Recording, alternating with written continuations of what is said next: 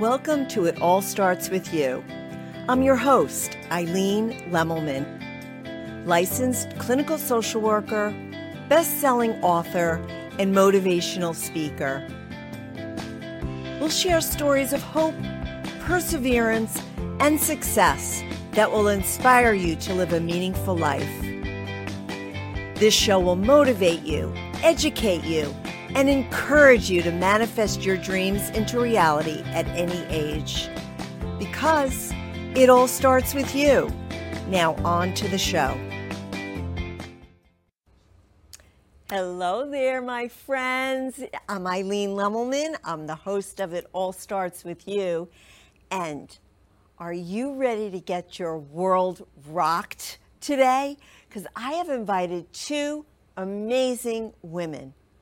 They are inspirational. They have such impact in other people's lives, especially women.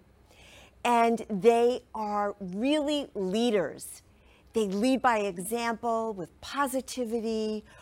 They're faith-based women. They lead with their faith as well. And so we are in for a treat because not only are they going to share stories of inspiration and also just to lead us down a path of such positivity, but they're going to share stories. And you know, that's how we learn from each other. We learn with each other's stories because everybody has a story and everybody comes to the table with their own lessons that they've learned.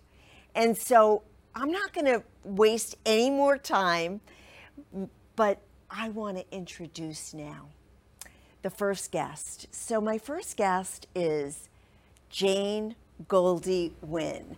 She is a friend of mine, and we met a while ago, several years ago.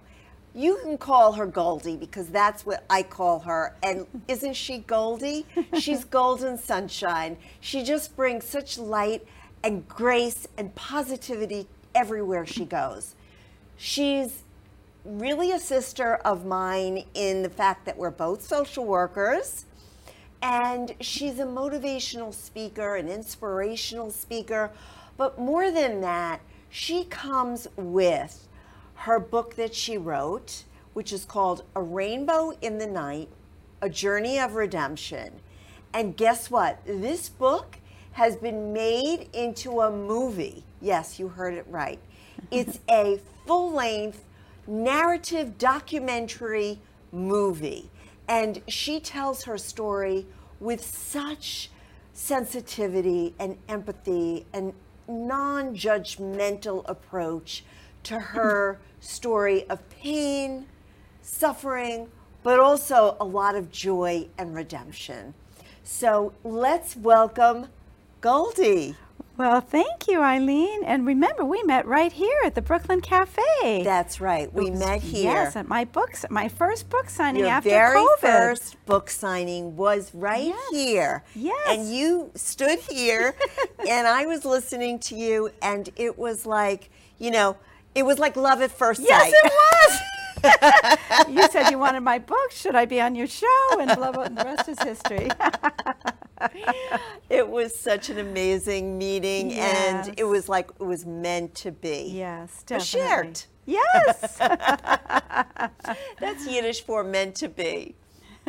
So, Goldie, let's start off by saying, wow, you have been on quite a journey, pivoted and turned, and really did all different kinds of things. Did you ever think that you would be writing a book and that the book would be made into a movie? Did you ever in your wildest dreams think that? Well, not exactly, because the book took me 20 years to write. You know, I started it way long ago, and it was just really hard to write because the main issue, and you know, as a social worker, is that if we're not healed, we write from the victim stance, and that's not a good place to write from. So I felt like I had to work through a lot of issues, a lot of therapy, and come to this place where I would be writing from a redemptive place, from a healed place, from a transformed place, from a place of surrender. And so finally, when I got to that place, then in 2019, the book was completed and published, and it was right before COVID. And that's what I said. This was the first place that I was able to have a book signing right after COVID. And then I kind of wondered if it might be made into a movie, only because the way that I wrote it was very interesting. Because when I would have to remember a scene of my life, it was almost as though I saw my scene on a video. And as I was writing, I stepped into the visual scene and I wrote from that place of pain. So I had to re-experience the pain. And so the reader resonated with that. They could feel and sense my pain. And so when I talked to a producer one time and explained to him how I wrote the book, he said, well, surely that should be a movie one day. And so I guess it was 2 years later, the movie's done. We had our premiere, you were there, in June of 2023. Yes. And it's been very exciting because even since that time, it's been nominated in a festival in Texas called Content 2023 Yes. for 2 awards. One, the Best Storytelling Documentary, and the second is the Best Biographical Film.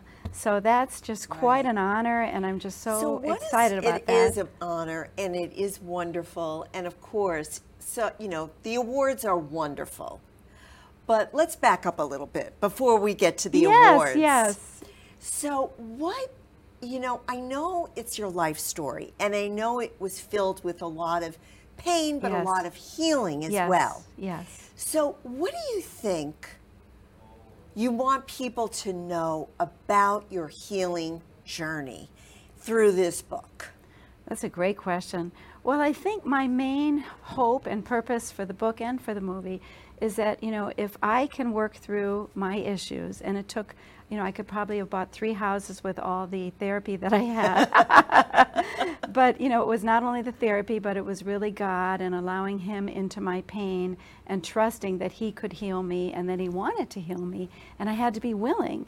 And that's the big thing that I think many of us have to face. We put up our own walls and our defenses, and we're not so sure we really want to take the responsibility for our healing. So I think I finally had to come to that place where I was really ready and able and willing to surrender my painful past totally to God. And once I did that, then I felt I was free to offer hope to other people, because then I could say, if it happened for me, it can happen for you too. Right. So you're talking about healing, and you're talking about really surrendering. Yes. But I want to frame it in a little bit of a different way, which is limiting beliefs. Oh, yes, I like that. Overcoming limiting beliefs. So what limiting beliefs did you have to overcome in order to really write this book and get it out into the world? Well, I think probably there were a lot. I mean, I really suffered with depression a lot, and I went through some, abuse and some trauma. And I think what I had to do is just not over-identify myself with the trauma. I had to see myself as somebody other than, it's like I have an arm, but I'm not the arm. I just had to get to a place where I wasn't just seeing myself stuck in my pain and stuck in my trauma and identifying as that. That was my real limiting belief, and I had to believe that I could get beyond it with the Lord's help, and that I could be free, and that I could, live a life of freedom and excitement. I love that idea, because so many people really make their identity their pain. Yes. Make their identity the really horrific kinds of traumas that they've been through. And we're so much more than that. That's just one part of our story. So I love that you were able to really separate the pain story from your whole identity of who you are. Yes. Exactly. That's beautiful. Exactly. Yeah. And so let's talk about what what do you think people, because listen, you've had people read the book and you've had people see the movie. What has been the feedback around, sharing your pain, sharing your story. I mean, listen, it was a very, very open, vulnerable story. Not only about your own personal journey, but about your family as well. Yes. And so, you know, whenever we open up that door to not only our pain, but a window into where we came from, that could really trigger so many people in so many different ways. What's been the feedback around that? That's a great question. And I can't even tell you all the different people and the testimonials that I've heard since people reading the book and seeing the movie. But what I get more than anything is that people are really responding to the fact that I was willing to be transparent and vulnerable. The fact that I was really willing to put my pain out there. And one of the other things that came, especially from the movie, after the movie, was that people were very touched by the fact that even though I had this abuse with my father, and it was like a very difficult relationship in some ways, but what they were struck by is how I was able to totally forgive him, and that I could celebrate his success as a renowned psychiatrist, you know, in the 1950s, and what he did for the mentally ill, and, you know, and I spent a good amount of screen time on him, you know, really able to share what he had accomplished and what he taught me, and how he opened up my heart to want to be in the helping profession. And I think that says volumes, because I think so many people don't forgive, and they just stay stuck in where that person was and how we were treated by that person. They stay in the anger. Yes. And of course we know the anger doesn't hurt them, it hurts us. Yes, exactly. So, but you know, we're talking about almost like two different things. Maybe not, maybe yes. Which is, you know, the therapy is one avenue. Yes. And really digging deep and going deep within and healing the traumas through therapy. But the other piece is the faith that you really started to connect with. Yes. So can you talk about how each of them had an impact on your life and your healing? Oh, that's another great question. Yes, it is sort of a simultaneous thing in a way. You know, my pain brought me to my faith, because, you know, I always think about when we come to the end of ourselves, we come to the beginning of God. And when I'd lost all hope, you know, somebody presented to me, you know, the love of, I'll say Jesus, or Yeshua is his Hebrew name. As a Jewish person, you know, I was told never to believe that Jesus was the Jewish Messiah. But when somebody presented him to me with so much love, I was just drawn to him, because that's what he's all about. And so I did embrace that, and way back in 1974, and from that moment forward, my life was forever changed, because I had God as the center of my life, and the one that I could go to at all times for any reason, and no matter what I was going through. And even Dave and I in our marriage, he's the center of our marriage. So when we would get stuck or we would have difficulty, we would just stop and pray. And, you know, there's something very humbling about praying together. That's like, okay, we can let this go now, can't we? So let's hand it over to him. Yes. So that's really what it's all about. You know what I want to talk to you about now? So we're talking about, you know, how you really found Jesus, Yeshua, whatever you want to call him. And you and I have had a lot of discussions about this, because we're very different when it comes to that. But you know what's so beautiful, and I want to just touch on this, because I think what your movie and your book has really allowed people to do, at least it's allowed us to do this, which is embrace differences without feeling threatened. Yes. Right? Yes. And so let's talk about how you and I have had really deep, very deep, differing discussions. Yes. But in the end, what matters? The love between two people. Yes. The respect that we have for each other. And learning from each other. And we learn so much from each other, because we have very different opinions. Yes. And some things were very much alike. And I think that's the balance. There's so much that we have in common, that even though we do have these differences, we focus on what we share together, you know, which is our love for people and helping people and bringing the best out in people, right? Right. And all of that. So I think it's important that you embrace the differences, but you don't let it define you, and you don't let it divide you. And all too often in our country today, sadly, it's a very divided country because of that, which it shouldn't be. Divide and define. Yes. I love that because That just made that up. Yes, but it's really, really good.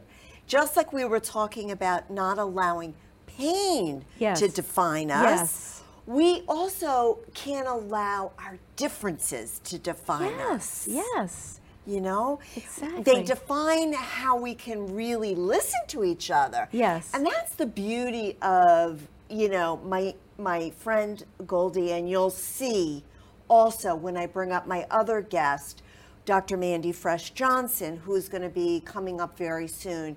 It's about really listening in a very empathetic, respectful way.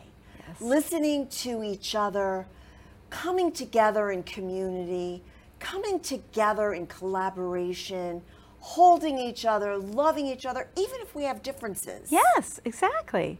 Yes. So this is what brings us here, right? We're a microcosm for the world should be like. I know, exactly. We I should think. really We be did. a model. We had a show. We did do our Dolly and Goldie. We had our little Facebook show that was called Heart to Heart. Yes. But, you know, also, which I want to talk about something very, very important in my world. And what I really love to bring to my community, which is we're never too old. Yes. And it's never too late to achieve the dreams that we want to achieve, to pursue our goals, to really, really never allow limiting beliefs such as age to come in the way of how we want to live a meaningful, joyful life, right? Yes. So did that ever, how did that enter into your world? Because listen, you know, we're not 20 years old, and yet... Even though we act and look it. But we are seasoned, we're wise, we're in the next stage of our life, and yet we're doing such amazing things. Yes. How did you not did age ever come into this, or did you ever think about, well, I'm too old to be writing a book or making a movie or, doing this? Did that ever come into your thoughts or into, anything that you thought about? Well, that's interesting you should ask that because I don't know, age doesn't define me at all, really, and so I never really think about it too much. But then when people say to me, I don't mind sharing that I'm 74, really 47, but 74, and and here I am. Yeah, we take your pick, right? But so it's just like, okay, it doesn't matter, because if I have something to say, I believe God gives me the energy. He's given me tremendous energy and tremendous joy. And so it is the best season of my life, because I feel that so much is behind me now, and I can come from a place of real freedom and joy and offer that to the world. So I don't really think about age, but it is inspiring for people to know that it's never too late. Exactly. And that it shouldn't stop you. That's exactly where I want to end. That here we have this 74-year-old woman who is such an inspiration to us all. She took 20 years to write her book. She healed. She allowed her faith to really enter into her life and really direct her in the ways that she's been directed. And look at her. She's just shining bright. She's just so glowing. And, and you can have that too. We are going to end here to take a commercial break.